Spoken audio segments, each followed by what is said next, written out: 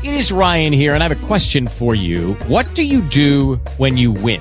Like, are you a fist pumper, a woohooer, a hand clapper, a high fiver? I kind of like the high five, but if you want to hone in on those winning moves, check out Chumba Casino. At ChumbaCasino.com, choose from hundreds of social casino-style games for your chance to redeem serious cash prizes. There are new game releases weekly, plus free daily bonuses, so don't wait. Start having the most fun ever at ChumbaCasino.com. No purchase necessary. VGW. Void where prohibited by law. See terms and conditions. 18+.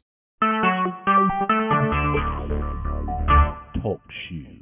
Recorded live. Good evening, everyone. You are in the spotlight with Brian Gardner for this Tuesday, October 6th, 2015. Good to have you all here for our first of 3 shows this week, part 1 of our 5th anniversary spectacular, and really what will be a month of celebration, reminiscing, nostalgia, changes, new experiences, big things, big events. You name it, we have it. It's going to be huge. You do not want to miss this. Really, not just a month celebration, maybe like a year-long celebration is what we're really going for. You know, we said this at this time last year that we're heading into like our 5th year, and we did some new things. We did some special things. And then, you know, people don't realize, you know, there's always this feeling that you have to do the celebration on all the big things prior to the anniversary, but really once you hit the milestone, that's really, in my opinion, when you do the really big stuff, because then you're like, all right, we hit it. You look at the past and you move to the future, and then you do it up big, and that's what we're going to do. And you're going to start seeing that manifest itself. Not so much this week, because this week is more about looking back, and also doing the things that you have grown accustomed to us doing. And then when we get to next week, you'll start to get so many of these things that we've hyped, so many of these things that we've teased, and you'll see what I mean as we get to next week. Tonight is going to be, I guess, true to form in a lot of ways. We are going to do the usual things we do on Tuesday, discuss sports and wrestling. On the wrestling side of things, we'll discuss John Cena's impending time off and how it will affect WWE. And that's going to be on the wrestling side of things. On the sports side of things, we will preview the MLB playoffs, which is on the way tonight, and actually getting on the way right now, with the AL wildcard playoff game between the Yankees, who are hosting the game, and the Houston Astros. We'll obviously update you throughout the night about that game as we're on the air. And then, of course, we have another wildcard game tomorrow, the NL wildcard game between the Pirates and the Cubs, the Pirates hosting that game. We'll preview the playoffs, make a couple predictions, have some fun with that, and talk about the end of the regular season. That will be our sports discussion for tonight. And in the midst of all that, we will reminisce a little bit, not a lot, a little bit, and, you know, get real nostalgic at times, and then that will be our show for tonight. Thursday is going to be the longer of the 2 shows. It will be the bigger of the 2 shows. Thursday, of course, we'll do our usual entertainment stuff, box office beat, couple other entertainment things. Maybe we'll probably continue. We'll probably do another fall TV report, which would be part 5, I believe, of that. So that will be pretty much the usual content that we do. That will be it for that. The rest of the show and the bulk of the show will be dedicated to the anniversary. My other co-host, Justin, will be joining us on that show. He will not be joining us tonight. So that's why I want to say most of the anniversary stuff for Thursday, even though this show is closer to our actual anniversary, which was yesterday. As I told you, it's going to be kind of broken up over a few shows rather than doing one full show of anniversary content. So Thursday, bulk of it will be nostalgic. We'll reminisce. We'll have some fun. Also, I don't know yet. He hasn't told me. I don't know why he's being so mysterious, but it could be Jeff Tech's last show on Thursday. So if that is the case, and I hope it's not, I'd rather give him his own kind of send-off separate of the anniversary. But if it is, then we'll do something special for him on Thursday as well. We got a couple of surprises planned, not necessarily for tonight, but for Thursday, because I wanted everybody that could be here to be here. So tonight you get a little bit of the anniversary stuff, not a whole lot. And again, I know everyone's like, wait, the anniversary was yesterday. Shouldn't you do all your anniversary stuff tonight? No, okay, I told you we're splitting it up. So you get a little bit tonight, you get a taste of it, and then Thursday you get quite a bit of it. And then next week it's going to be some interesting things going on. And what those things are, what these changes I keep mentioning are, hinting around at, some of you already know, some of you don't. Some of the things that we've hyped you know about, some of them you don't. Some of them I've been vaguely teasing for a while. You will get a lot of answers to your questions on Thursday's show.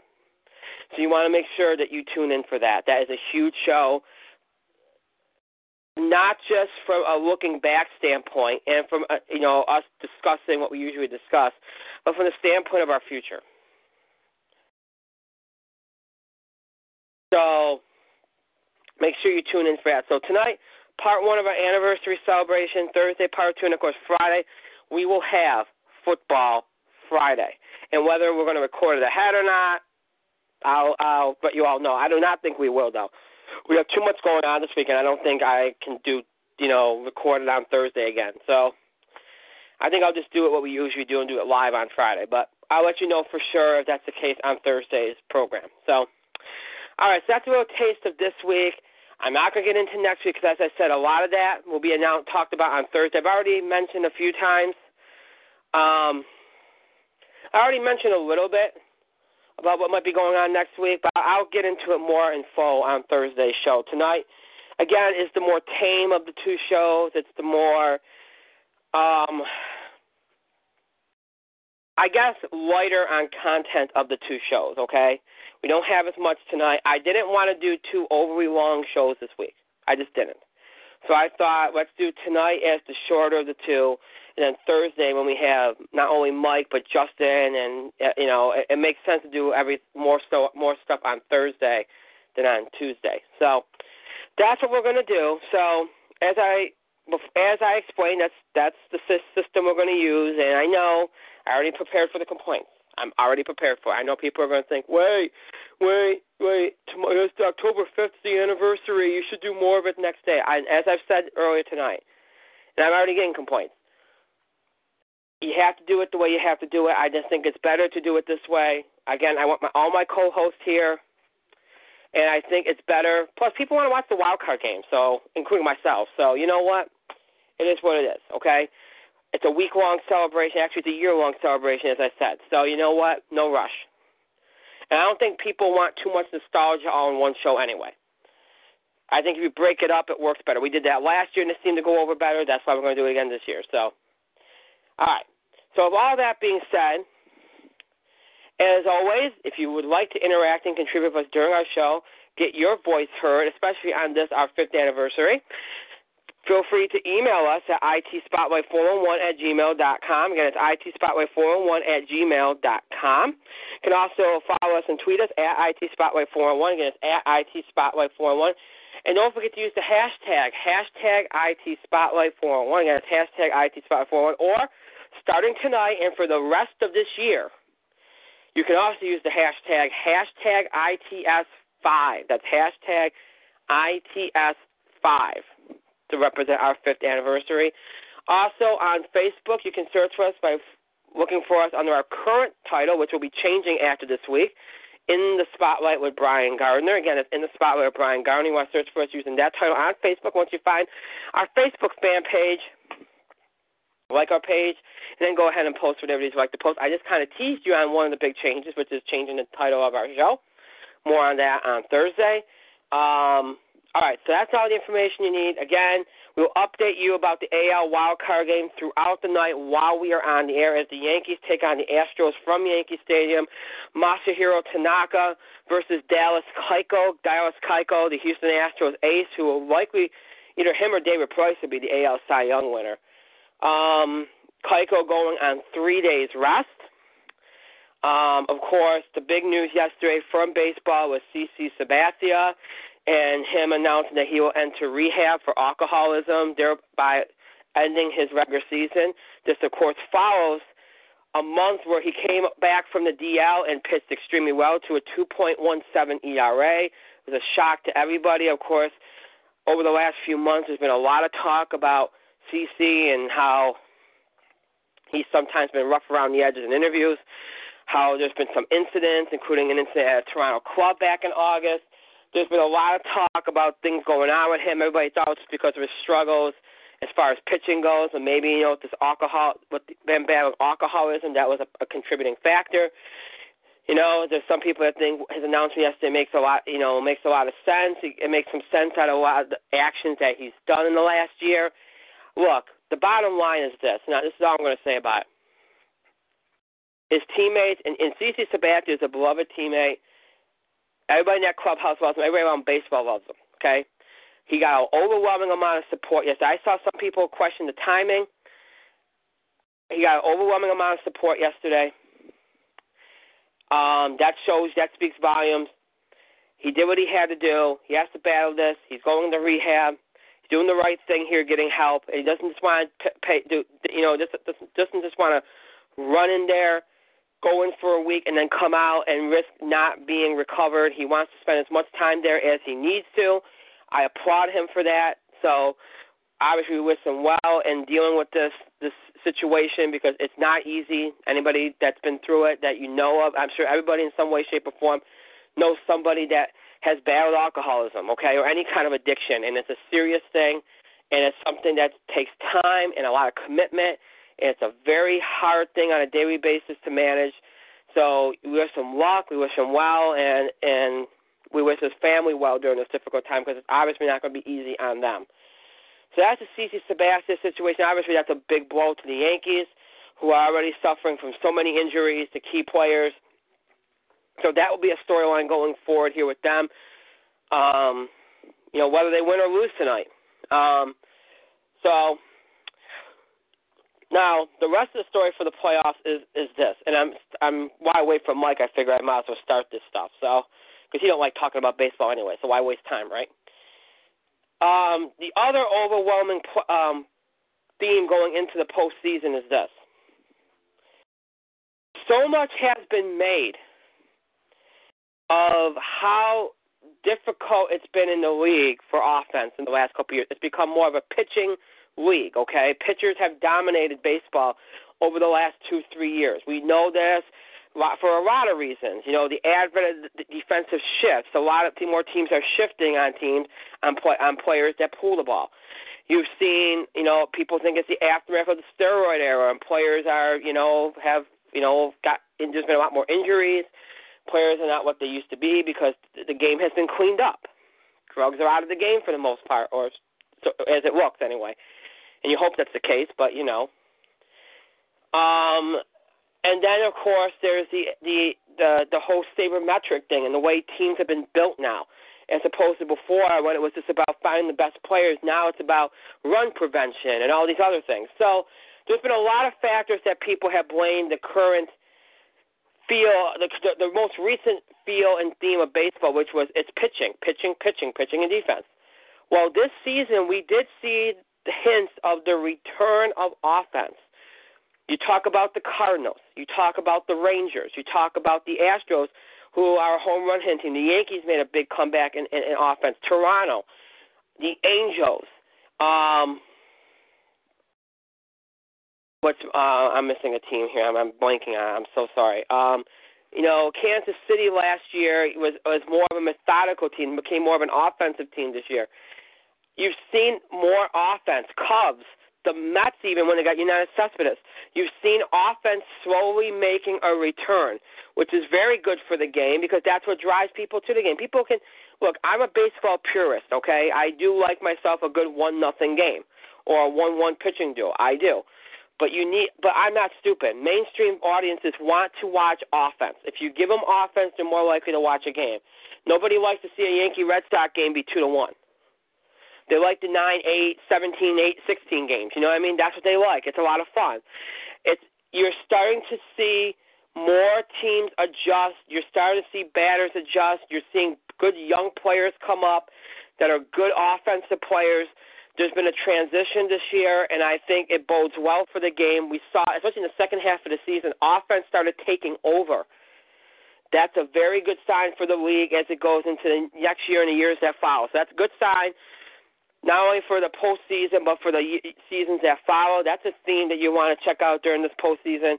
We talked about the last couple of weeks, about potential matchups, which I will mention in a moment. My co-host has disappeared on the line, so let me bring him on. Sorry to deflect here. Mike, you are in the spotlight. No, that's okay. Keep talking about whatever random non-basketball sport you were talking about. Sorry, I wasn't paying attention anyway.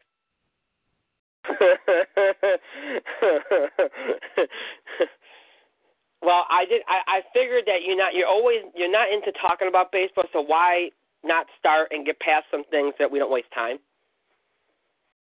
So, I thought you'd appreciate that. But yeah. Well, I'm not complaining, though, am I? No, you're not. You actually are very appreciative. You know who else isn't complaining? The third member of our team. Nice segue, huh? I'm on my game tonight. You have to admit. I'm on my game. I am. I haven't been listening, honestly. You never do. Anyway, allow me to introduce the third member of our team, who is primed and ready to go as our technical guru, and he's in his last few shows. Everybody say hi to Jeff Tech. Who, of course, is our technical guru. Instead of crying for the last few shows, he's going to get back to painting. He's going to painting. He's going to flood the walls with white, maybe an off-white, maybe a pearl color. Just in terms of his effort. That's how he's going to celebrate. He's going to paint the walls white in joy, in terms of being a technical guru in the history of this show. At this point, we're just going to pull back the curtain. Little by little. And they're going to say, "Oh God, no! Please don't pull back the curtain. Please put it back closed." I'm actually imagining like people like listening to us right now, going, "Oh God, here it comes!" Literally. You said it, not me. Hey, God. You said we're pulling back the curtain, so we can both say whatever the heck we want. I mean, I wasn't going to go that far. I mean, Jeff Tech was coming around the mountain. He was coming around the mountain. He was coming around the mountain as he comes. You can't really censor that because it's actually a song. Can you? Well, who cares? Whatever. And by comes, I mean he might actually call on the show. Maybe. Maybe not. Like I said. Go ahead. That was the reference. Yeah. If you guys thought anything else, then you guys need to get your minds out of the gutter. All right, get your minds out of the damn gutter. Like I said earlier, I don't know if Thursday is going to be the last show or not. I'm kind of hoping he tells me in advance. He's been playing it very mysterious. Because I think he's afraid if we tell him it's his last show that we'll just, like, go nuts on him or something. But, yeah, he hasn't told me if Thursday's it or not. He said right around the 5th anniversary, and here we are. So, I don't know. We'll see. But Is he scared that we're going to go off on him? I think so, yeah. Is he terrified that we might, you say, bust a nut over it? You could say that, yes. Oh, I could say that. You could say that, and you did. So, but. Well, I mean, well, all right, that's what I mean.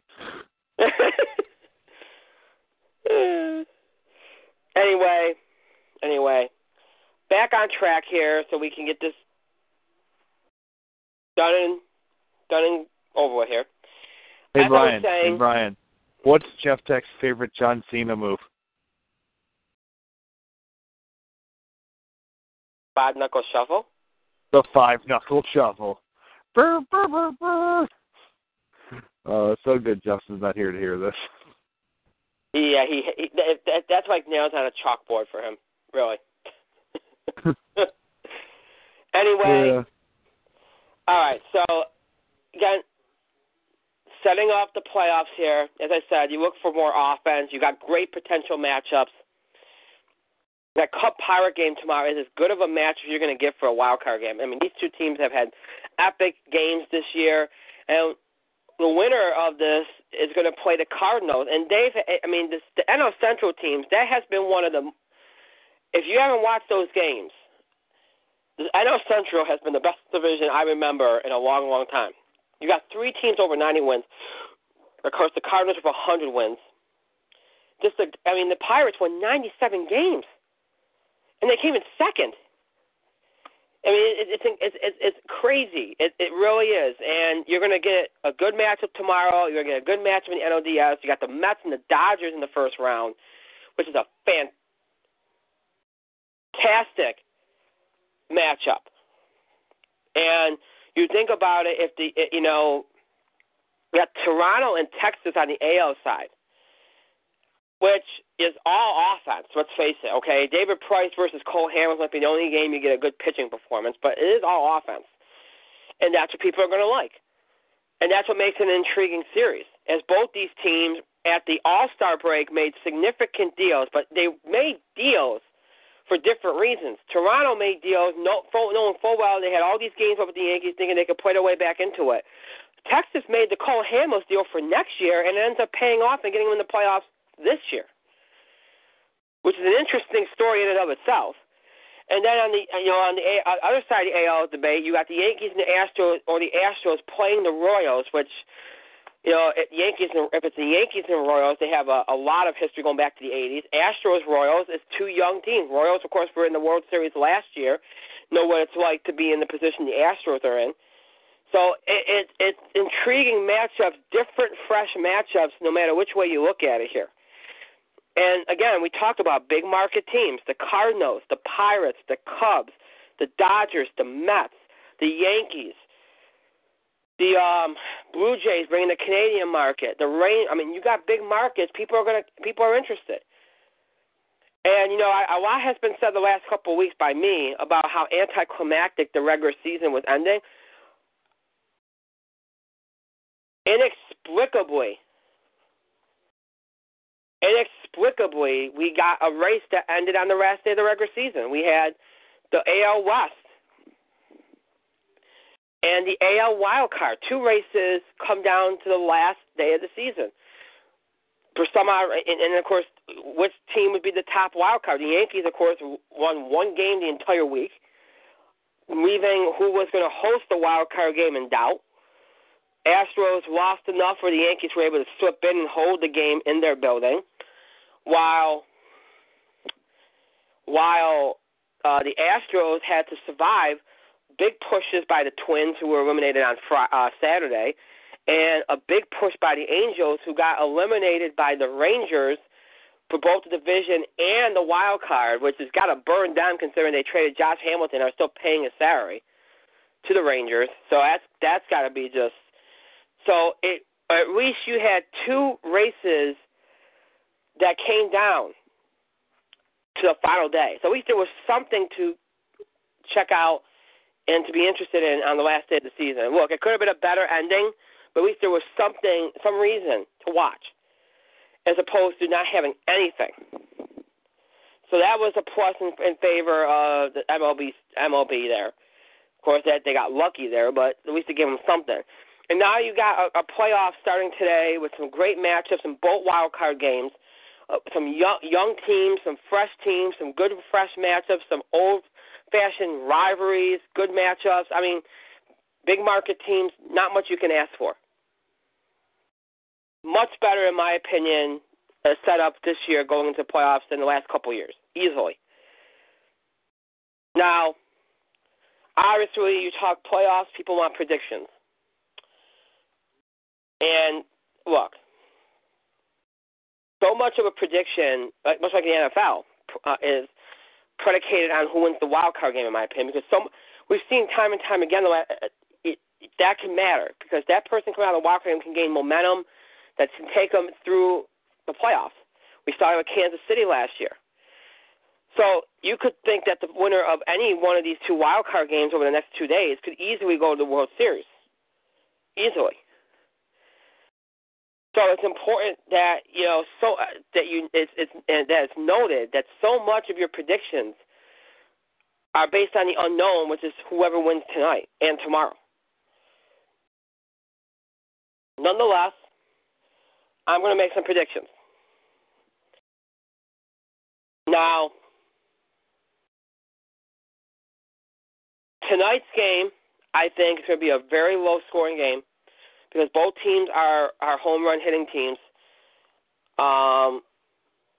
Both teams are. And they live and die by the home run.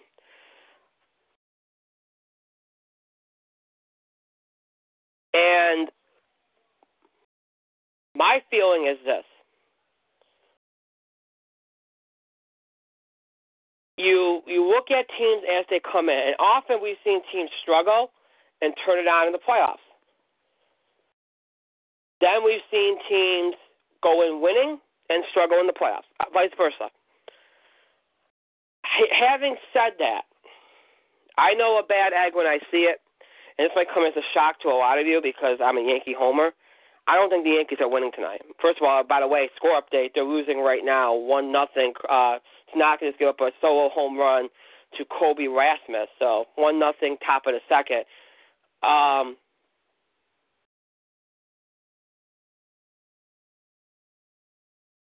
Again, it's all home runs for both these teams, but the Astros have been slightly better, even though the Astros played a bad September too, than the Yankees. I think too much.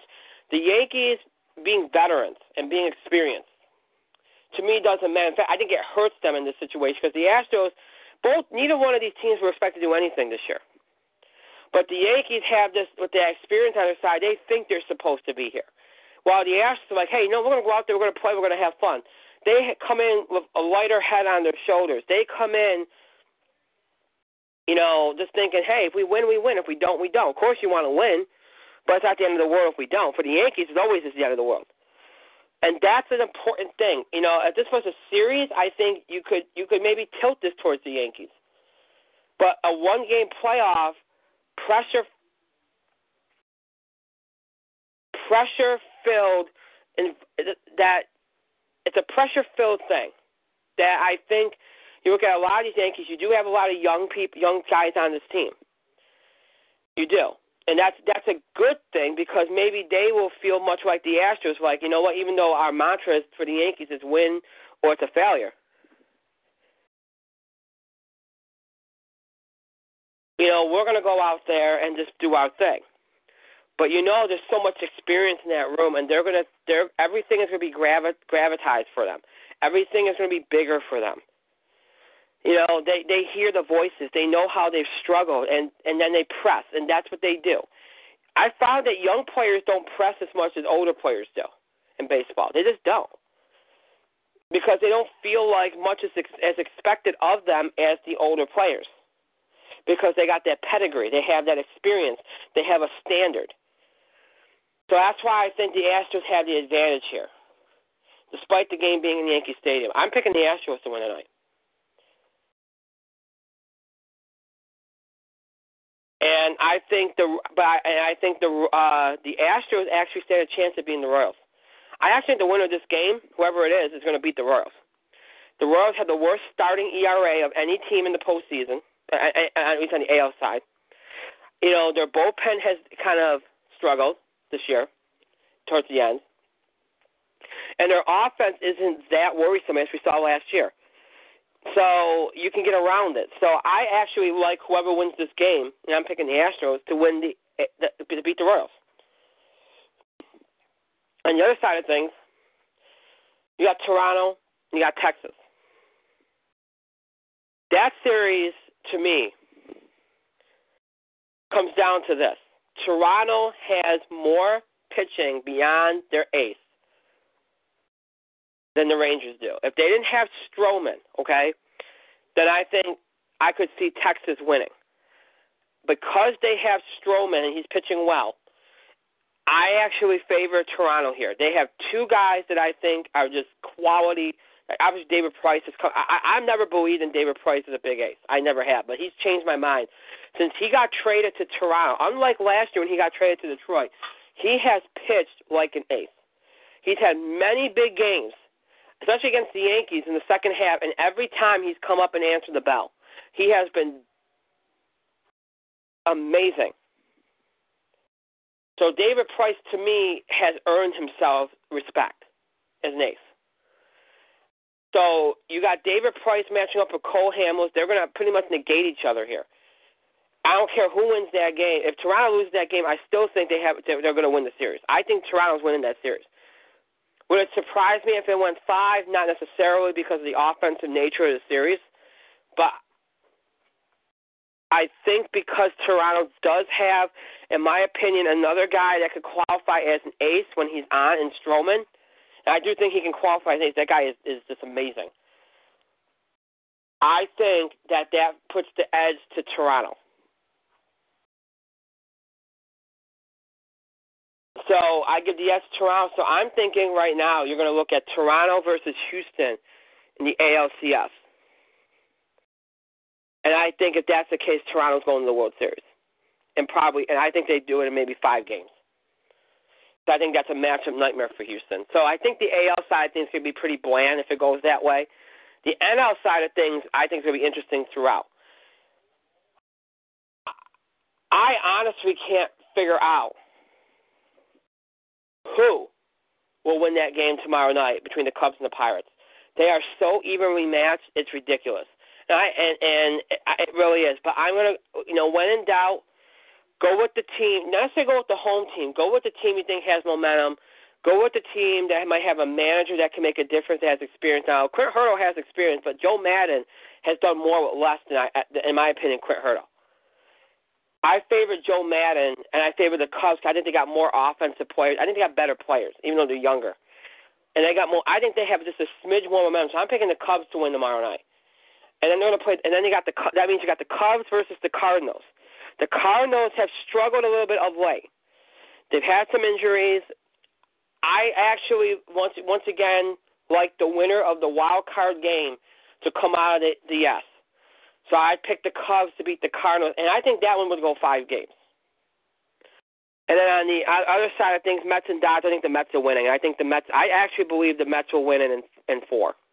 The Dodger lineup is no longer as good as it once was. The Mets pitching is completely set up for them. They got the best pitching, in my opinion, in the National League. To me, it's an easy pick. The Mets win the series, probably in 5. I think the Dodgers have enough to get it to a longer series. And then that means we'd have the Mets and the Cubs, a little bit of offense versus pitching. Of course, the Cubs have Jake Arrieta, which is another reason to pick them tomorrow night because they got Arrieta going. Arrieta's probably going to win the NL Cy Young. But after Arrieta, what do the Cubs have?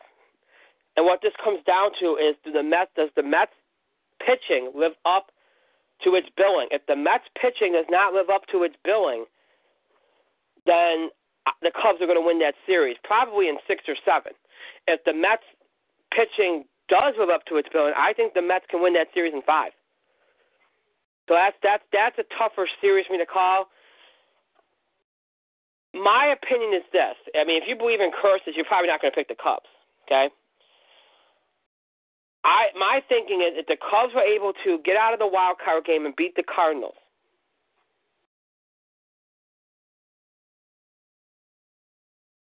I think they'd have a ton of momentum. I don't think that could be stopped. Assuming that happens, I'd pick the Cubs. So I'm going to go with the Cubs to get to the World Series and play the Blue Jays. And I'm going to actually pick – sorry, Cubs fans. I'd probably pick the Blue Jays to win that series in 6. Because I just think Toronto, with the momentum they've had all second half of the season from the trade deadline on, there's just something about watching them. Something about watching them. You see something that just clicked. The trade, it started, people like to go, it started when they got Tulowitzki and they got Price. No. There was something going on with that team before the trades, and that the trades just put them over the top. They started clicking before the trades. And then once they made the trades, it just got crazy for them. And it's taken off from there.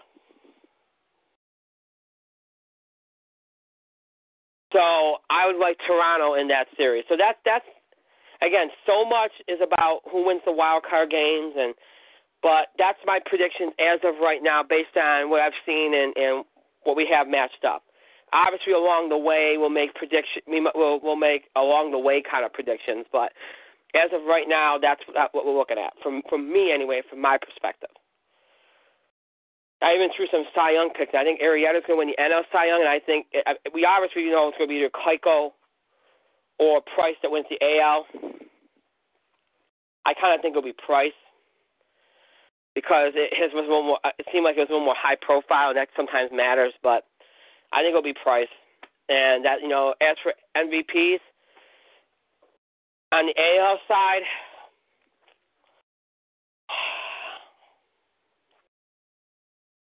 I think it'll be Josh Donaldson from Toronto. On the NL side, I think it will be. That one's a hard one. Won't be anybody from the Dodgers. Won't be anybody from the Mets. Won't be anybody from the Cardinals, I don't think. Could be somebody. Could be McCutchen from the Pirates. Could be Chris Bryant from the Cubs. That one's a little more unpredictable, but it'll be interesting to see who wins that one. But so I even threw out some MVP and Cy Young predictions, so there you go. So obviously we will watch how it all unfolds. We'll obviously, whenever we're on the air opposite any playoff games, we will give you score updates, talk about the games, live in-game stuff, we'll do all that kind of stuff. Right now it is still 1-0. Astros, top of the second, bases loaded for Houston with 2 outs as Tanaka struggling in this second inning here, which, started with that home run from Kobe Rasmus, which, again, that's something Tanaka, for anybody that doesn't know, is prone to. So, and right after that, he almost gave up another home run. So you worry about that. Something you always worry about with Tanaka is because so much of what he does relies on a splitter that dies out of the zone, and if that splitter hangs, that's especially in Yankee Stadium, that's it. So that's a worry, and that's something you worry about for a guy like Tanaka. And it's something that when you look at the scouts, when people were scouting him as a free agent, a lot of the scouts classified him as a number 3 starter because of that. Because an ace, you've seen, not to say that you haven't seen aces, get screwed over by the home run ball. You have. But to the degree that Tanaka could, it marks him as somewhat of a number 3 starter, not so much a number 1. So that's always been a concern. And you're seeing that concern manifest itself here tonight. So right now, 1-0 Houston, top of the second in the AL wildcard game. We'll update you throughout the night about that game as we go along. So that's your little playoff preview and your MLB discussion. Now we move on. And before we move on to wrestling, and as I said, we're going to throw in a little bit of nostalgia and some reminiscing. One of the things I thought would be cool, because, we're doing the stuff that we normally do here on the show amidst all the anniversary stuff, and it's something we've never done before. One of the things I thought would be cool is as we go along, like we just got finished doing our sports discussion for tonight, okay? And obviously, it was only MLB, but that's because that's the most timely, and that's what's really going on right now. But one of the things I thought would be cool before we move on to our wrestling portion here tonight would be if we take a minute to look back and I didn't solicit this, so I got lucky. I probably should have, but, a lot of you, as you knew the anniversary was coming up, sent in things that you liked on our show in the past, memories, discussions we've had in the past, things like that. Like we've grown accustomed over the years when we had an anniversary or a special episode or something. You've all sent in things that you've liked in the past, memories, etc., and best moments, that kind of thing. And as I was looking through the emails, I came up with this idea today that, hey, why not, as we go along, sports, wrestling, and, of course, Thursday entertainment, why not look back at certain discussions or segments that we've had in the past that people have really enjoyed or are among our best moments? And as I was looking through the emails before the show today, the 2 things constantly came up. amongst best moments as far as our sports content goes. And people have always enjoyed us and always mentioned this to me numerous times, even outside of anniversaries, that they've always liked it when we've discussed the NCAA, like, scandals, sports. We've done a lot of NCAA discussion shows where we talked about the issues in the NCAA, sanctions, all that stuff. That tends to be the thing that people like. As far as segments that we've done, special reports, that's the one that comes up the most. People really liked when we talked about conference realignment. One particular listener brought up a couple years ago we had a show that specifically talked about conference realignment, NCAA financially, where it was going, whether to pay players or not. We did a whole show about that. And this listener said they thought it was our best show. And that was the most noted kind of like favor among sports discussion. The second was, believe it or not, our NFL discussions, which I think people just like because Mike just rips apart the NFL. And one in particular was last year, and this actually this was prior to our football, when we started Football Friday. We were discussing the state of the NFL. And obviously the NFL's image has taken a massive plunge.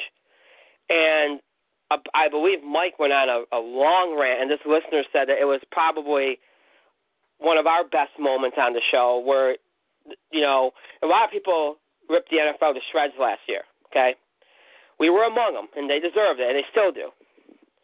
But that was amongst our NFL discussions where we apparently took the league to task. Not only, and this ain't only about Mike's rant, but in the past we've had regular discussions when we used to do football on Tuesdays about the NFL and the issues it has behavioralized, and those discussions were highlighted as our second best sports, as far as what I'm looking at, second best sports segment that we've done.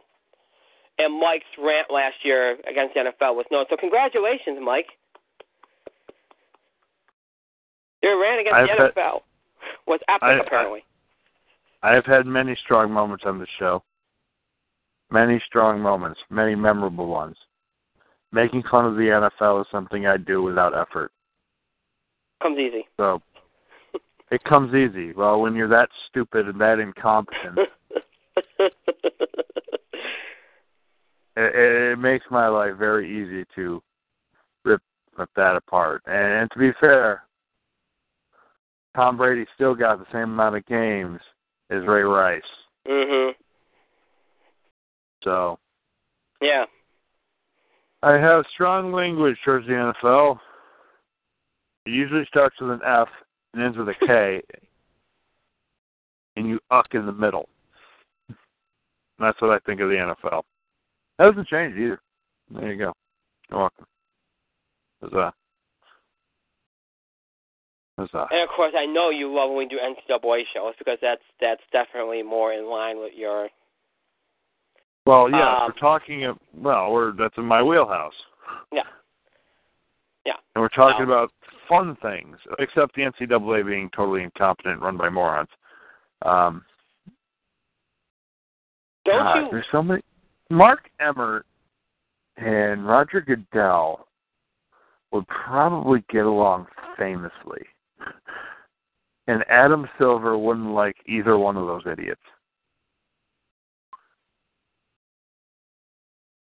Pointing out fact. Mm-hmm. You know what's interesting? I was just about to note that isn't it funny that the NFL and the NCAA and and we're not the only ones that have said this, people have been really critical, and rightfully so, of, their actions. And it's funny or ironic that the two sports segments, or, among people's favorite moments from our sports-focused segments is us ranting about either the NCAA or the NFL. Well, when you talk about power-hungry, greedy, stupid assholes, easy to talk about. It is. That it is. And let's be clear, the NFL and the NCAA are still run by money-driven, greedy, dumb-as-hell people. So, there you go. And just to keep with the whole reminiscing theme, while we're in the middle of reminiscing moment, as we're switching to wrestling now, actually, and this shows you something, because I remember there was a time when we used to see listener drops as far as ratings go for wrestling shows. And I never understood why, because it's like, hey, you know what, give it a chance. Well, over the years, those shows have balanced out with the rest of our shows, where we no longer see significant ratings drops, and the numbers are pretty much even with all of our shows now.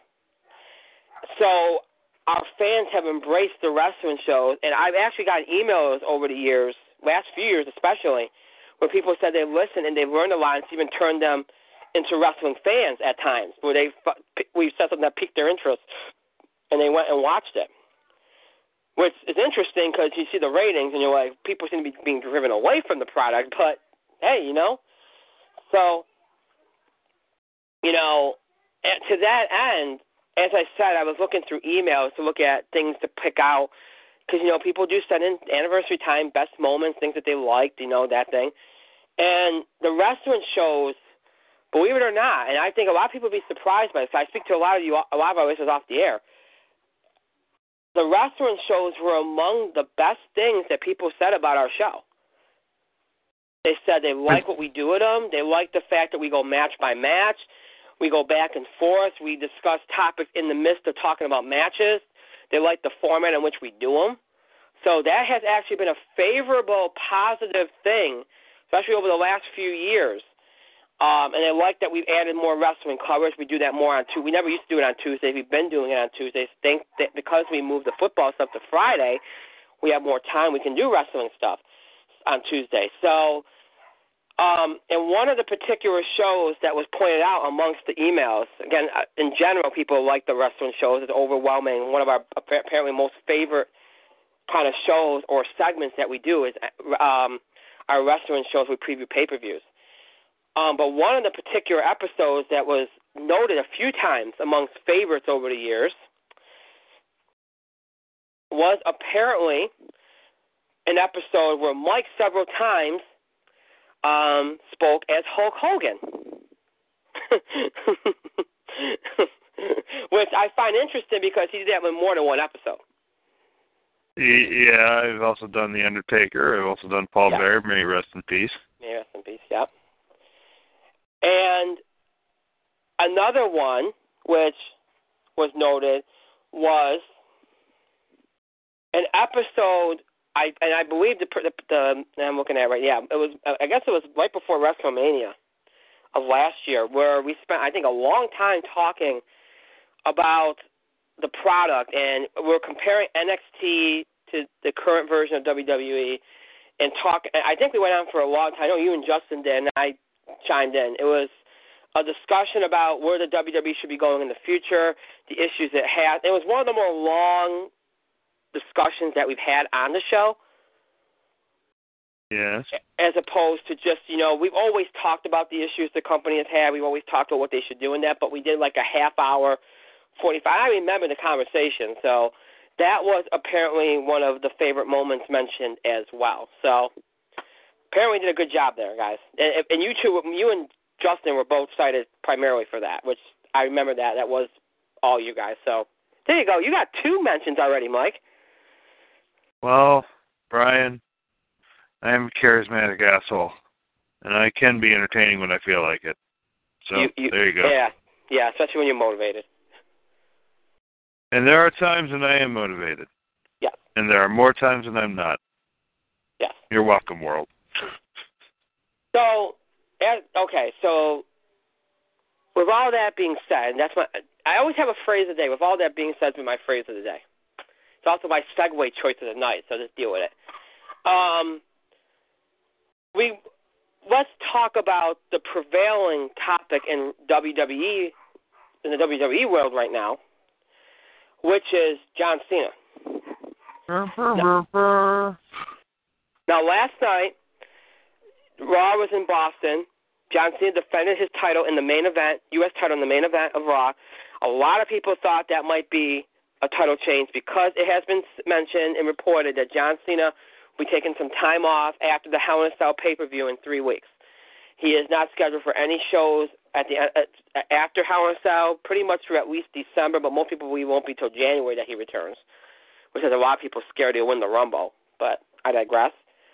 So naturally, everybody's like, what's going to happen to the U.S. title? There's been rumors he might vacate it. There's been rumors that they might not do anything, keep the title on him and have him just pull a Brock Lesnar. There's been word that, he would drop the title at Hell in a Cell and not have a rematch, and they'd run some kind of, write-off angle. But then, of course, last night they booked U.S. Championship matches in the main event, and everybody's like, wait a minute. Even though it's in Boston, where you expect John to go over, and they're doing the whole breast cancer thing with Susan G. Komen and everything, I was like, wait a minute, there's no way Cena's going to lose. But you also look at it this way. You think that WWE would want to have him drop the title, to keep the title on TV. So there was a lot of feeling, especially since they were keeping the opponent a secret, that Cena would drop the title last night and then have his rematch at Hell in a Cell, and that would be that. That did not happen. Instead, they ran an angle where Dolph Ziggler was supposed to come out. The New Day took him out. Big E faced him. Big E lost. But the New Day stood tall over both Cena and Ziggler. And one interesting thing in that whole mix, Ziggler accidentally kicked Cena. So you're wondering what's going to develop out of that. And, since the Ziggler-Rusev feud seems to be over, and also people wonder if Rusev might play into this because Rusev was mentioning to Lana that he would only agree to marry her if she put gold around his waist. And a lot of people think Rusev might – there was a lot of talk that Rusev might go after Cena's title as well because obviously Cena took it off Rusev. There's this feeling that this is building to a multiple-man match at Hell in a Cell, which might involve Rusev, Ziggler, and maybe a member or two from the New Day, or maybe just one member of the New Day, one that's not in the tag match. I could personally see that. They might not want Cena to take a pin. I don't know.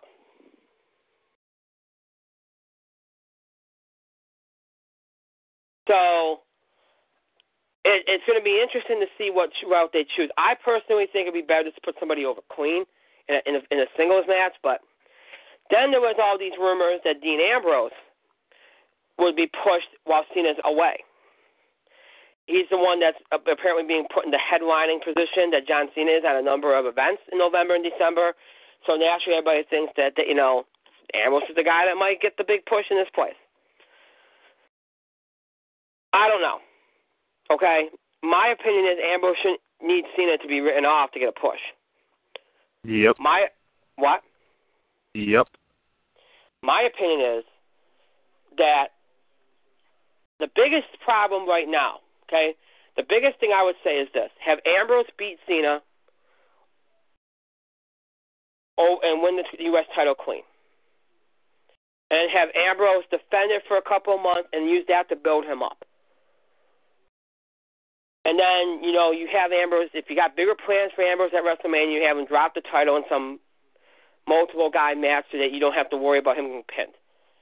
That would be the best thing. Or you could finally give Cesaro up, but apparently Cesaro is out in the doghouse with WWE. More on that later. And so if you're not going to do that, you could run Ziggler, you could run Rusev, you can run an NXT guy, or you can go back to Kevin Owens and say, hey, take both mid-card titles. Have the title that you were supposed to have, which I think would be great. Because then if he went over Cena clean, at least then it evens it up at 2-2. That would be fine. So there's a number of ways you can go. To me, a multiple-guy match would be demeaning to the whole thing. But I'm sensing that might be where they're going. So before we get to the overall impact of Cena's real vacation here, Mike, what are your thoughts on where do you think they're going to go with Cena and the whole U.S. title picture here? I can tell you what I want, and then I can tell you what's probably going to happen. Now, Russo's not going to win the title. Sorry, it's just not going to happen.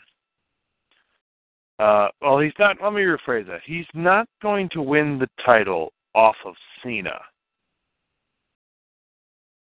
So, who could he win the title off of? Well, let's get to what I want to happen.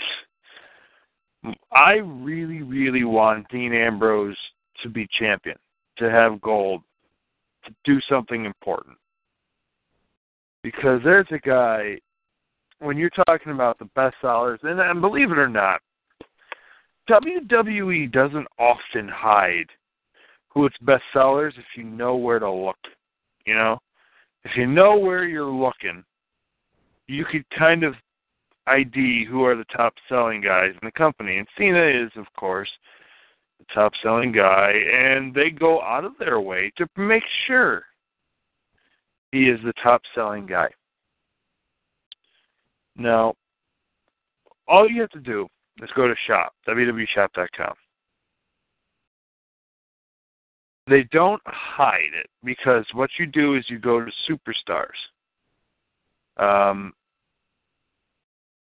No, I don't want the Coleman stuff. I got opinions about Coleman, but there's that. I'm not going to talk about it. You go to Superstars, and it should have a list. Should have a list of like people that you could you want to shop for this guy.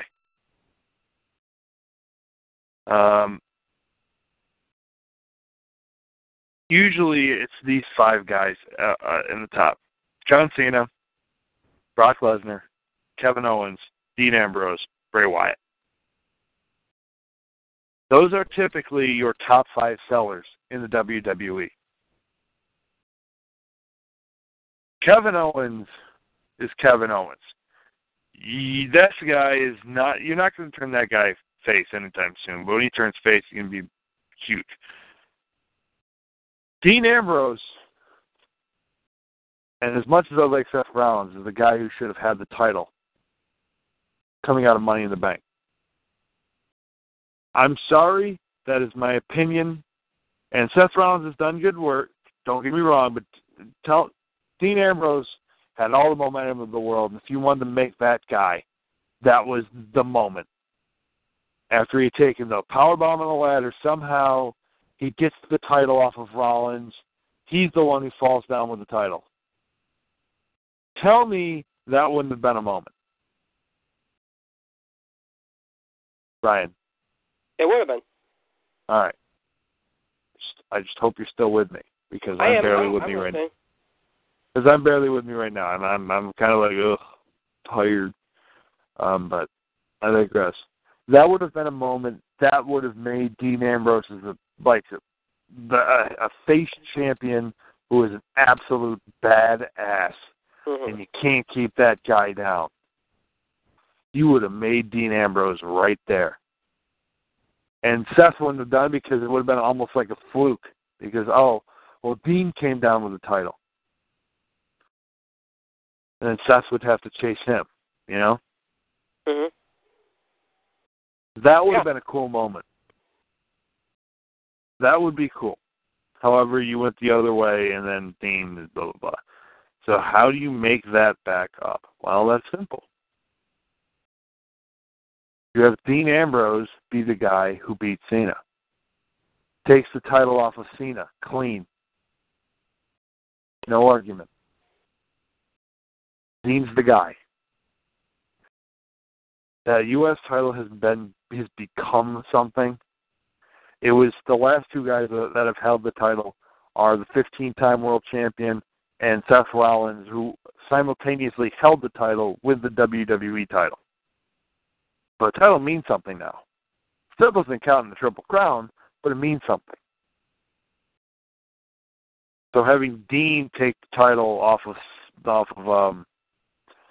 Cena and having him defend that in the main event at house shows and kind of maybe even doing the U.S. Open Challenge a little bit, kind of making it important, keeping that importance, that's impressive, and you can do that, and that would make Dean a star, an even bigger star. And and we were talking about this last night, it goes full circle. Dean Ambrose is your first challenger, and he's your last challenger. In the end, it comes around to Dean Ambrose. Ambrose takes the title, and he carries it from here on out. Mm-hmm. That could have been it. What's going to happen is Dolph Ziggler is going to win the title. Cheap. They're not going to make it good. The Dolph's going to take the title, and he's going to be the guy who drops it to Rusev. That's what's going to happen. Yeah. I'm sitting here, and I spent about 5 minutes building up how they should do Dean Ambrose and how they'd make it important and blah, blah, blah. It's going to be Dolph Ziggler. He's going to get another useless mid-card title reign, and he's going to drop the title to Rusev. And that never-ending, boring-ass feud.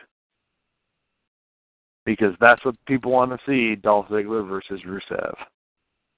You're welcome. I don't mind if Ziggler wins it off Cena in like a Daniel Bryan like SummerSlam kind of match. Would actually have him go over Cena clean. Like, okay, and then we do something with it. And if Ziggler wants to defend against Rusev and then Rusev loses, okay, fine. Make it something substantial. Have him go over Cena and let Ziggler. I mean, look, yes, Ambrose should get the push, but if not Ambrose, Ziggler, I'm fine with. I'm not going to do anything else with him. Problem is, you're right. It's going to be a flash in the pan kind of. It is probably going to be a multiple guy match because they're not going to want to see it eat the pin. So Ziggler's going to pin like somebody from the New Day or something, and he's going to win the title without Cena getting pinned. And next night on Raw, Cena's just not going to show up. They're going to say, "Oh, Cena decided to take time off, and he'll get his rematch when he comes back." That's what they're going to do. And Ziggler's going to carry the tone. You're right. It's Survivor Series. Ziggler's going to face Rusev. And Rusev's going to win it right back. And then we're going to be right back to where we were before Cena again. And Rusev, there's not going to be anybody on the face side of things to battle with Rusev because it doesn't have the same feel as battling John Cena. So we're going to devalue the title already. And here's the thing. Go ahead. And then just to build off your point, Rusev, nobody wants to fight Rusev. Why? Because once Rusev gets the title, suddenly he's a heel that isn't as important carrying that title. Right.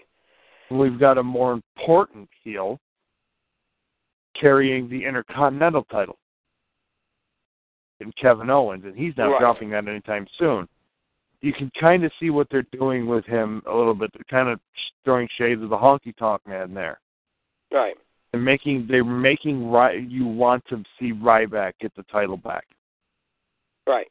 They're making it important. And when Owens conquers Ryback, he's going to move on. And then all of a sudden, that title is going to be more interesting because whatever Kevin Owens is doing is infinitely more interesting than Rusev and Ziggler. And that's not just my bias. It's not. No, it's the truth. And that's why I think it wouldn't be the worst thing in the world to put the U.S. on Kevin Owens as well, because then it's kind of like, look, he's not. They're not building him up as a character that's going to be like John Cena and every Monday he's going to defend the title on Raw. But you know what he'll do? He'll say, you know what? I'm a prize fighter. If you're going to put me on a pay-per-view and let me defend the title, I'll do it. That's the kind of angle they've taken with him. He defends his titles at pay-per-views. It's like, I'm going to defend my title when it's best for me, on my terms, at pay-per-views, where I can make more money. I'm a prize fighter. I'm not going to just defend it on some random Raw. They make his matches feel more special that way. Yes, he still works matches on Raw and SmackDown, but not for the title. I like what they're doing with him. And you're right, he makes it important. He makes what he's doing important. Even a nothing feud with Cesaro was important because he made it important. And that's just the kind of guy he is. And that's why I think, you know what? If you don't have any other, if you're not going to give it to Ambrose, probably Owens is the best option as far as storytelling. Because you can do a lot with that. And you know what? I'm sure Owens won't have an issue working two matches at Survivor Series. You know, you consider. I mean, he'll work his match with Ryback would. You know, and I assume Ryback might get another match even after Hell in a Cell. But, you know, his match with Ryback probably wouldn't be that long. You know, and then whoever he faces, if he's in a multiple guy match for U.S. title, if he's Western, yeah, that would be a long match, but I'm sure he can handle it. But you're right that Ambrose is probably the top guy to get it. And there's continuity there. He was the first guy that answered Cena's challenge in the U.S. Open Challenge. You know, why not? Why not? Now, we talked about the U.S. title a lot. Now, without John Cena, now WWE's already experiencing ratings issues, and that's nothing new for the fall. Okay, with Monday Night Football and that, and TV shows return, they've always struggled in the fall. And we talked about this. They started off from a lower point this year, so of course they're going to fall even harder. But without Cena, if you're WWE, you have to be concerned because, for better or worse, Cena does draw. So without Cena, you know, you worry about attendance at live shows, you worry about the ratings, but at the same time, it gives guys a chance to step up. A couple of years ago, Cena was off for, what was it, like a month and a half after he put over Daniel Bryan. They did put guys in different spots. You know, obviously Daniel Bryan was the guy that got pushed. But they also started elevating other guys in that place because they had no choice. You saw Cody and Goldust get a little bit more time. There were certain guys that got a little bit more time. And then Cena came back and went back to square one again. It's important to know, too, that Cena will be missing one of the big four pay-per-views, Survivor Series. So you wonder if it's going to be Ambrose, then where are you going? If Ambrose is taking Cena's push, then why isn't Ambrose taking Cena's title? And is that going to work? Now, remember, Ambrose got pushed earlier this year. And the ratings been going down steadily all along. You don't blame that on Ambrose. You don't blame that around. You blame that on the whole product as a whole. And I think, look, right now you have the New Day. They came out looking like rock stars last night. They need to keep that up. And I'm starting to think that they're not even going to drop their tag titles anymore. If they're that in favor of them. But seeing what we saw last night, it looks like they are. But you need to keep up with the booking of the New Day. Rollins needs better booking. And he needs it fast. He ain't going to get it, but he needs it. Because I honestly, I don't even think we're going to get a cash in from Sheamus at Hell in a Cell anymore. Then again, sometimes when they haven't focused so much on the cash ins, usually when it could happen. So, but it seemed like a couple of weeks ago they were mentioning every time you turn around. Now it's a nothing. The Triple H Rollins thing has cooled off again. I don't know. Okay, you give Ambrose a little bit more time. You might give Reigns a little bit more time.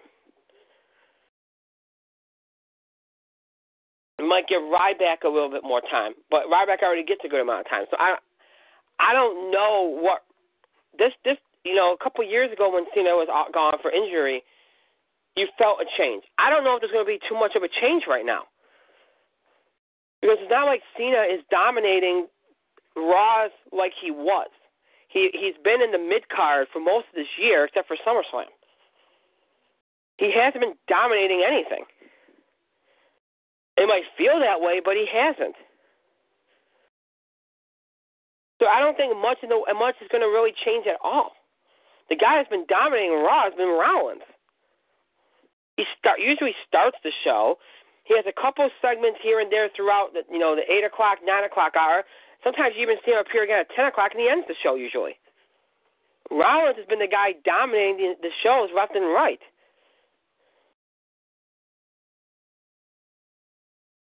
Cena hasn't. So I don't know, if they're not going to push Ambrose for Cena's title.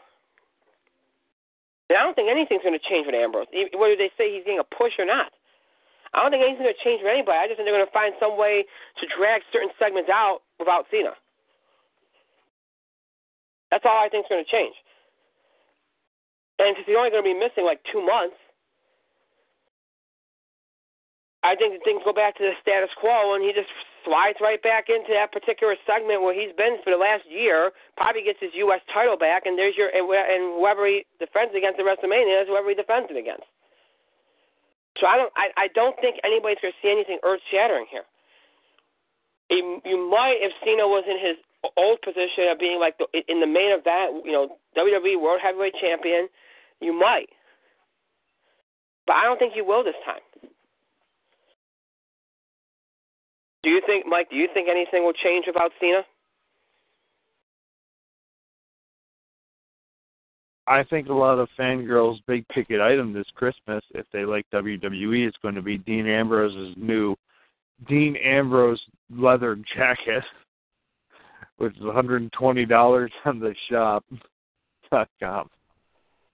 It's all right. Cena's going to be out for what? 3 months, 4 months max.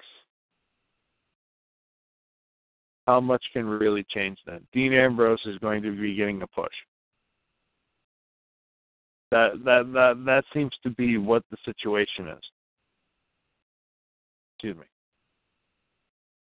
With Cena gone, let's face it, Kane's not going to be... Look, as much as I want Kane to win the title, he's probably not going to win the title.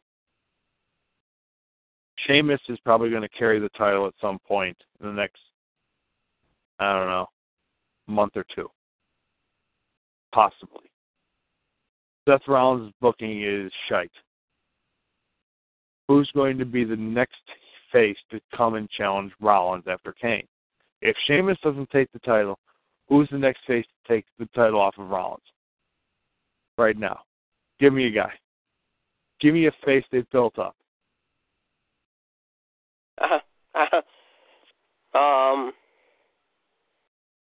You have two options, Dean Ambrose and Roman Reigns. That's it.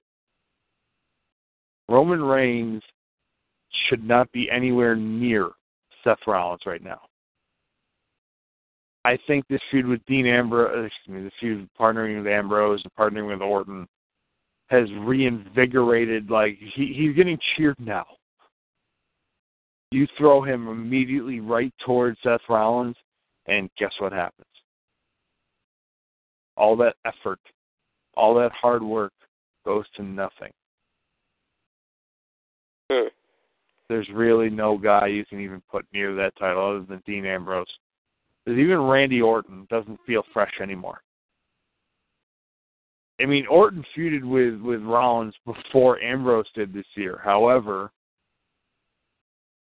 what happened? Right.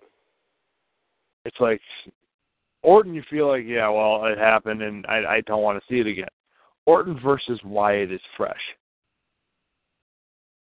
Orton putting over Bray Wyatt is fresh, because Bray Wyatt's probably going to eat a pin at Hell in a Cell, more than likely. The problem is there's no face to chase the title.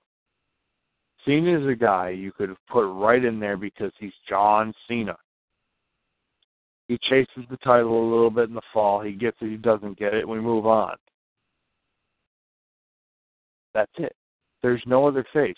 Cesaro could have been a guy you put there. However, you just buried him at the altar of the Big Show because you sacrificed the Big Show at the altar of Brock Lesnar. You used a guy you could possibly put in the main event to build up the guy who is going to do a 5-minute job for Brock. And you know it's not going to be Brock. Because Brock's done after this for a while. So who is it? Your only option is Dean Ambrose. So the only way, you know what, if you're not going to put the U.S. title on Ambrose, you damn well better put the WWE title on Ambrose. Ambrose has to be the guy that takes out Rollins. Ambrose has to be your guy. And if all the rumors are correct, Ambrose, if he doesn't take the title off of Rollins, he needs to win the Rumble. Because This is one of your guys for the future. So what's going to change without Cena? See, I don't think ratings are going to go down. I think ratings are going to stay the same. And the segment ratings are going to stay the same. It's just a couple extra guys are going to get a couple extra focus. You're going to see more than 10 minutes of Kevin Owens. You're going to see more than 10 minutes, 5 minutes of the New Day. You're going to see guys who can cut promos. But when Cena comes back, you're going to, look, you're right. Everybody's right. He's going to take over. He's going to shove his, you're going to, everybody gets shuffled back down the card again. Thanks for proving yourself. You grabbed the brass ring. Cena's back. Bye. That's what it is. So again, I know I'm talking a lot about Ambrose here tonight, but there's a reason. Because if Cena's gone, there's a void up there for top face. It almost defaults to Orton. But let's face it, are you going to put Orton in another title feud? Not yet. So it almost defaults to Orton, Ambrose, Reigns. Choose the guy. And it can't be Reigns. And it can't be Orton.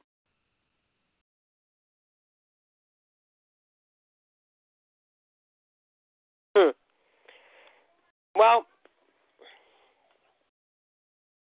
one guy that they could conceivably, we heard over the summer, they did a lot with Cesaro.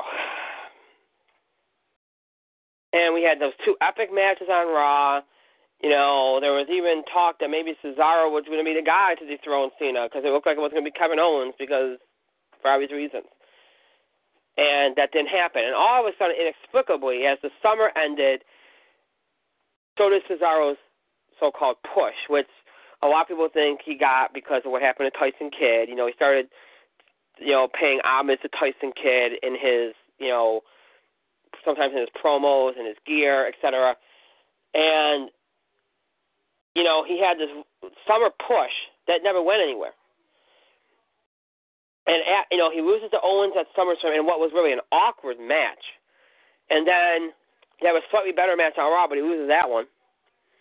And then all of a sudden he becomes the Big Show's personal inflator for Brock Lesnar here. And now there's reports that he has done something to anger WWE management, and there are people saying that when he's been relegated to Superstars and Main Event of late. There are people that say if you watch Superstars and Main Event, he is coming off very stuck up and very angry. And it looks like there's been something going on with Cesaro. Now, Mike, you and me have talked about this. That the SummerSlam match with Owens was very awkward.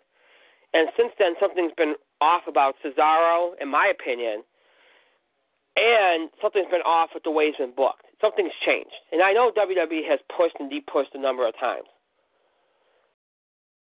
But, and I know that he probably wasn't going to go anywhere to begin with. But it does seem kind of almost random how far he's kind of crashed.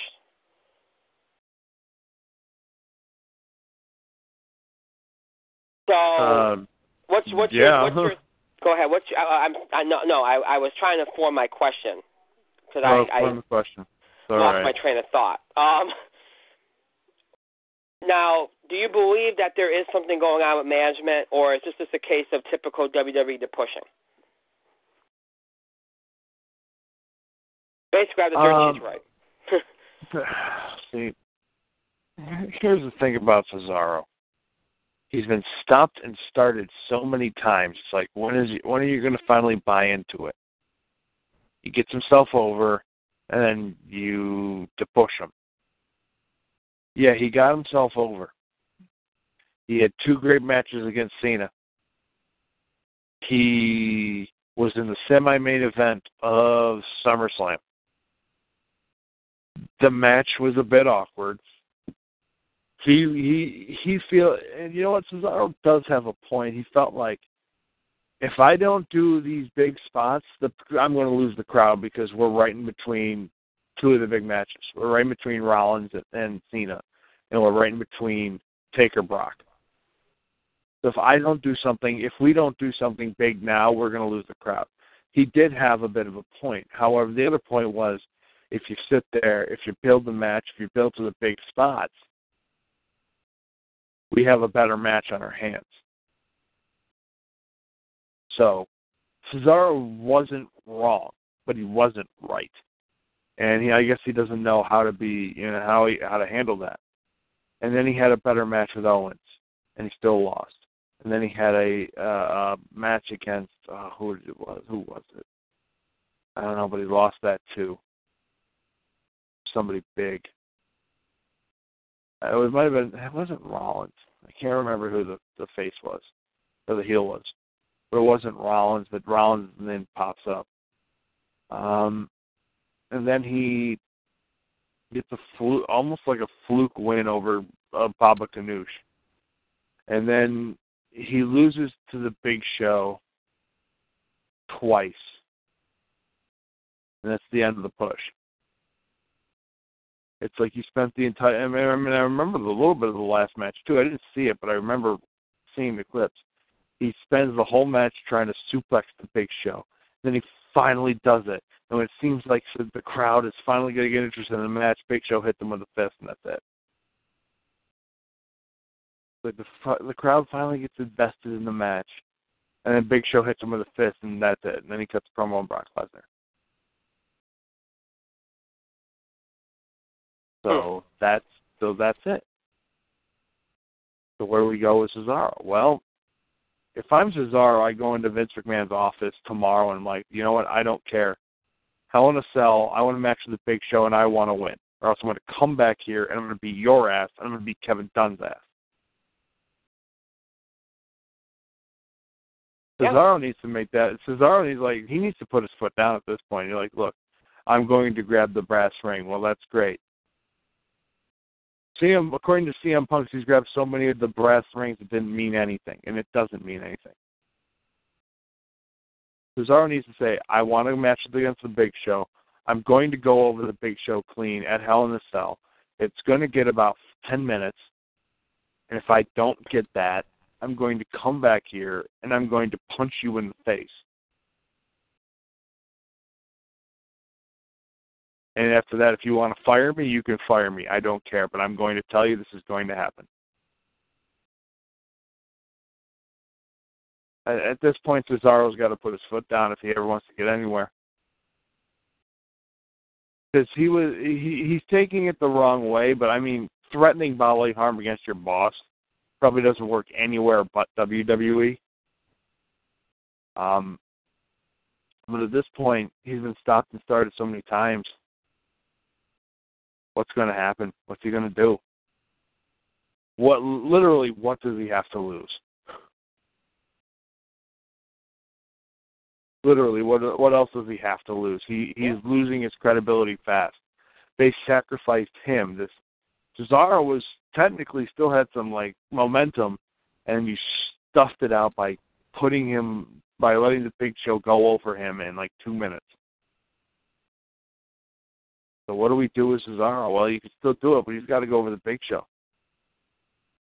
He has to beat the Big Show. Clean. Show's got to put him over clean. And after that, it's got to be, then you see where you go. Yeah. You put him over, you know what, you might even have to put him over twice. Yeah. Over the Big Show. And if you can put him over twice with the Big Show and get all of his big spots and the giant swing and the neutralizer, then maybe we have something. Maybe we have something after that. But until then, Cesaro, 2 great matches with Cena they lost, a couple of decent matches with Kevin Owens, which he lost, and now he's got no momentum. And a couple of terrible matches with the Big Show, and now he's got no momentum. He's not going over Owens. But he might be going over Cena.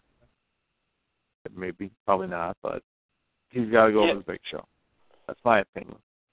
And it's not like they have anything better for Big Show. First of all, I thought they were going to write Big Show off after the Lesnar match. I was kind of surprised he showed up on Raw and by the way, the only reason why I think they didn't was because they wanted Brock to Brock wasn't originally supposed to be on Raw last night. It was a late ad because of ratings. They wanted Brock on the show, and they just didn't want it to be a Paul Heyman hype segment. So they didn't want to put anybody else in that spot. So they decided to have Big Show come back out to try to get some heat back and then gets taken out again. I'm really shocked that they're not running Big Show out right now because there's really nothing for Big Show to do. So to your point, if there's nothing for Big Show to do, then have him put over Cesaro. Have a couple of matches over the next couple of weeks where he gets a couple easy wins. I mean, like Mark Henry or something, and have him face Cesaro at Hell in a Cell and go over him, and have Cesaro go over him. That's it. At least once, hopefully twice, because the damage you've done to Cesaro is just ridiculous. And you know what gets me is, we've seen guys, whenever they're building somebody up for like a Lesnar, it's like a filler. We've seen guys thrown at people over the years, to kind of build them up for basically to lose to another guy. We've seen that before. Dean Ambrose did it last year against Bray Wyatt. All right, but a lot of the time, it's very rare that you see them lose routinely to the same guy or beat the same guy routinely. Okay, you don't usually see that. Usually, you see a couple weeks where random guys are tossed at whoever it is that's being built up to be fed to somebody else at a pay-per-view. You don't usually see the same wrestler lose to the same guy 2 weeks in a row unless they're in a feud or something. So it was weird to me that it was Cesaro that was in that spot. It really was. And it shouldn't have been, but it was, and, now you have to rebuild him. And I don't think that's going to happen. They'll probably just have Big Show fade, go off on his own, no write-off angle, He'll be done for a while. Come back randomly when they need him, and then, otherwise you won't see him probably till, right before the Rumble. Meanwhile, Cesaro is just going to be in obscurity on main event and Superstars. I do think he did something because I'm pretty sure that he would have been pushed on without anything being done. I do think something happened right around SummerSlam. I really do. I think something either in that match or in the aftermath of that match, and then things took off from there. I believe that wholeheartedly because it even the commentary has kind of gotten weird for him, where it's just kind of like before they're putting over the Cesaro sections of the audience, the crowd, and like they were really committed. Even when his push cooled, during the Owens feud, and it did. Because you knew all along that Owens was going over Cesaro. You can't really say that too much, because here's the thing. The commentary has cooled for everybody not named John Cena or Brock Lesnar. No, that's true. The commentary has cooled all around the board. I mean, honestly, there's times when this commentary team is up and it's down, and I understand that. But they try to give their best generally every single time they go out there. They try to give their best that day. But, however, commentary the last couple of weeks has been pretty abhorrent. Where it's like you can tell they're not even giving their best. It's pretty terrible. Yeah. And it's pretty terrible around the board. The only guy Michael Cole even marks out for anymore is John Cena. And the only guy JBL ever marks out for anymore is not John Cena. That's usually the only guy now. It's like they're defaulting to generalisms and broad strokes like, oh, Kevin Owens is a bully. Oh, Ryback is so strong. That's what you get. The only guys they make efforts for now are Brock Lesnar and John Cena. They didn't even try for Randy. Randy Orton is the Viper. He could strike out of nowhere. Roman Reigns. Oh, Dean Ambrose is a lunatic. Bray Wyatt. What's he talking about? It's creepy. Braun Strowman is strong. That's it. That's what you get. So you can't even say anything about Cesaro, and Cesaro wasn't even on the show, so I mean, yeah, his commentary is cool, but so is everybody else's. So.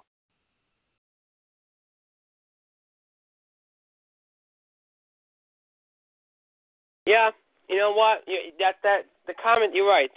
First of all, there's another issue WWE has is their commentary has been horrible too. Because I like Michael Cole, I like JBL, and look, okay, without Booker T, it's even worse. But even Cole and Lawler are just a mess right now. I don't know. I mean, maybe they're just demoralized. Look, there's nothing going on in front of them that excites them. I don't know. But even the commentary's gotten bad. So, look, the biggest thing that they can do right now is emphasize the stronger points that they have, like the New Day, Brock Lesnar, Kevin Owens, Ryback. You know, emphasize some of the divas, like Sasha Banks. You know, emphasize the stronger points, and then look at the weaker points and decide, you know what, we got to overhaul this.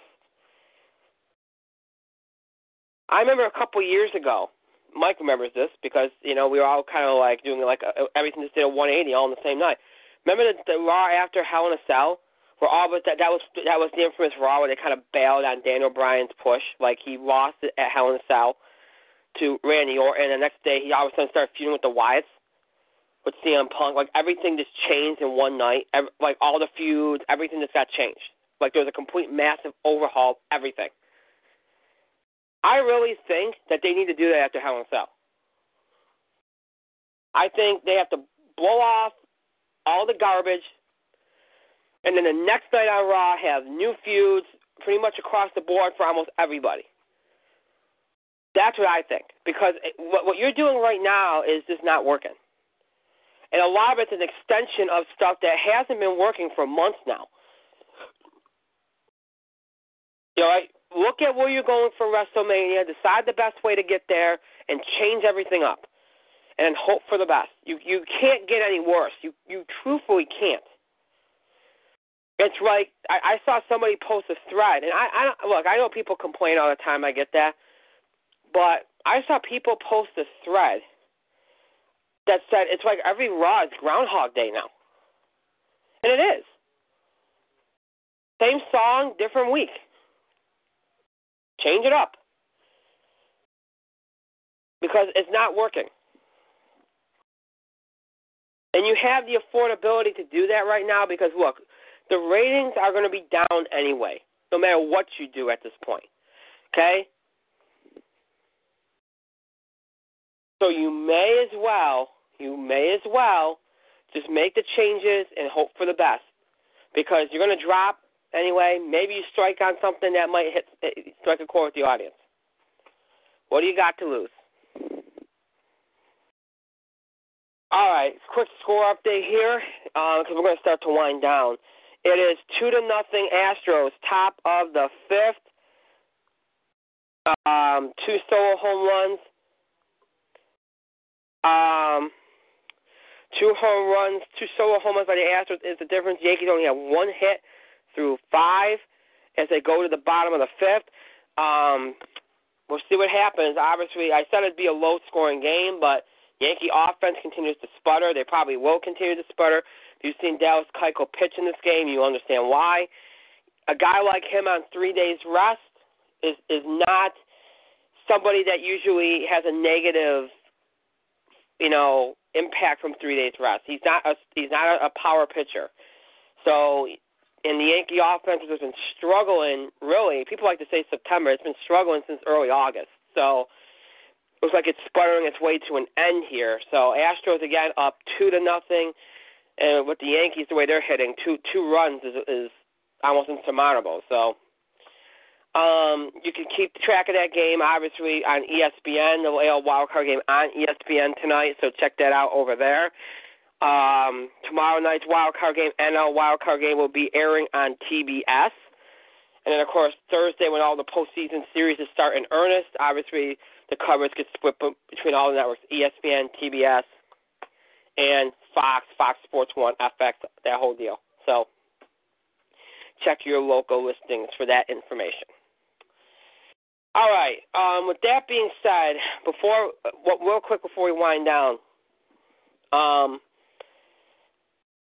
as I mentioned, this is only part one of the anniversary stuff, okay? We did a riddle reminiscing today. And the reminiscing we did, we tied in with what we were doing tonight because that's something I wanted to highlight. I wanted to highlight some things that you all liked over the years from our sports content, some things that we liked from our wrestling content. I'll do a little bit with that on Thursday with the entertainment. But also we're going to do some general reminiscing on Thursday.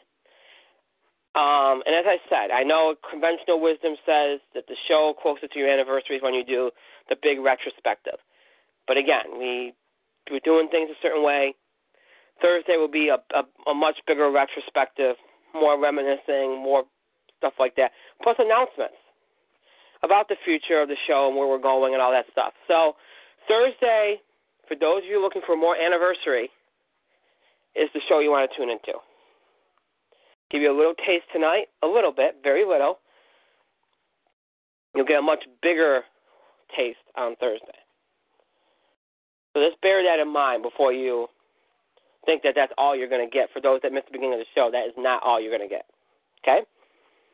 Okay. So with that being said, we are going to wind down for tonight. As the show is over, but that does not mean you have to stop interacting with us, contributing to our show. You can continue to send in feedback, suggestions, topic ideas, breaking news items,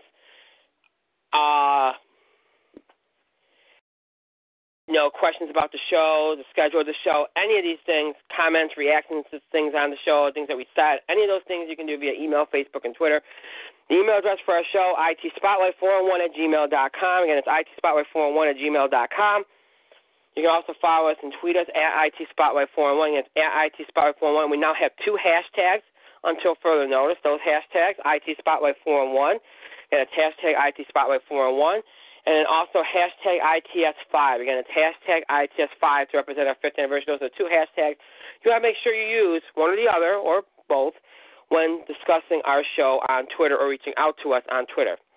You can also find us on Facebook by searching for us using the current title of our show, In the Spotlight with Brian Gardner. Guys, In the Spotlight with Brian Gardner. That title will be changing soon, but that is the current title you want to use for right now in searching for us on Facebook. And once you find us on Facebook, like our fan page, and then go ahead and post whatever it is you'd like to post. We encourage you to follow us on Facebook and Twitter for the latest show information. You can also consult our main show page here on TalkShoe.com for information about the show scheduling. You want to visit the show page regularly, particularly on show days, usual show days, Tuesdays and Thursdays, and also Fridays, and also, of course, days after normal show days, to make sure if you missed an episode or to keep up with any episodes you might miss. So keep in mind you have access to all the episodes since our move to TalkShoe 5 years ago on the main TalkShoe show page. They're all either in the episode archive at the bottom of the page, or if you're just looking for a most recent episode, you can also find it in the top right-hand corner of the show page in the most recent episode box. So you have access to all our episodes, access to updates about our episodes, anytime we schedule shows, all that good stuff here on our main show page on TalkShoe.com, which you can check out by searching for us on TalkShoe.com using our full title, In the Spotlight with Brian Gardner. So make sure you check that out if need be. You can also visit us on our second home, Libsyn.com, which you can do by searching for us on Libsyn using our full show title, In the Spotlight with Brian Gardner. And then once you find us on Libsyn, scroll down, you can listen to all of our most recent episodes on there in order from the most recent date to the others. They're all labeled for you, so feel free to check us out on our second home, Libsyn.com. You can also check us out, especially right now for our 5th anniversary. You might be interested in checking us out on our old home, our first home, blogtalkradio.com. Just head over there and search for us using our full current title, In the Spotlight with Brian Gardner, and that will be changing, but right now that's the current full title of our show. And then once you find our old show page, over to scroll down, you'll find the first ever 31 episodes of our show. Our original 31 episodes are there. They will always be there. So if you are interested in those episodes, feel free to check them out if you're interested over there on blogtalkradio.com. You can also visit us on iTunes, Mike. Search for us on iTunes. Search for In the Spotlight with Brian Gardner. In fact, search for In the Spotlight with Brian Gardner. You can do it right now because I have an iPhone and I'm looking at it. In the Spotlight with Brian Gardner. L-I-G-H-T with, now you have to spell it B-R-I-A-N. Unlike in my phone, which is B-W-I-A-I-N. Because I'm a jerk. Gardner, and once you're there, go to podcast. Usually you should see the episode 19. So you click on the episode 19. And once you're there, go to feed, or download episode 19. Once you're there, go to feed. And in feed are all of our episodes, from episode 1 to episode 566. All on TalkShoe. And they should be there for you. So there you go, and that's how you do it. It's in the feed. You have to find us in the feed. And if you'd like, you just could subscribe and get every single new episode automatically downloaded to your iTunes inbox. Or the cloud. You could use the cloud. It's all right. All right. As always, we'd like to thank Jeff Tech for being here tonight. Thank you, Jeff Tech, as we count down to his farewell. I want to thank Mike for being here tonight. Thank you, Mike. Yes, it is time for me to go to sleep, because I think my voice is almost gone, too. Yeah. Sad. I want to thank myself for another great show, pat myself on the back, and thank all of you for your continued support and your contributions to the show. Thank you so much for listening. More, again, on Thursday, a lot more anniversary stuff coming your way, more retrospectives, more tributes, more best moments, more reminiscing, more fun, big announcements about the future of the show, all that on Thursday. Tonight was a little bit of a way to whet your appetites. Yes, I know, yesterday was the anniversary, but, again, the way we were doing things, because I'm getting a lot of comments, I know. Relax. It'll pay off. Don't worry. And, of course, also we'll be doing some of our usual entertainment stuff. We'll do the box office beat. And, of course, we will also do another fall TV report, which will be part 5, I believe, of that special series. So we'll do that on Thursday as well. So Thursday, a big, big show. And, of course, Friday, Football Friday. So that's what's up the rest of the week as we continue to celebrate our 5th anniversary. Thank you so much for joining us here tonight. Again, AL wildcard game on ESPN right now, 2-0 Astros in the top of the 6th. You want to check that out. That is on ESPN. So make sure you do that if you're interested. And that's it for tonight. I hope you all have a great rest of your night, a great Wednesday, and a great Thursday. We'll see you back here broadcasting live here on TalkShoe for part 2 of our 5th anniversary celebration, coming at you live here on TalkShoe at 8 o'clock Eastern Time this Thursday, October the 8th. Make sure you tune in for that. Until then, have a good night, everybody.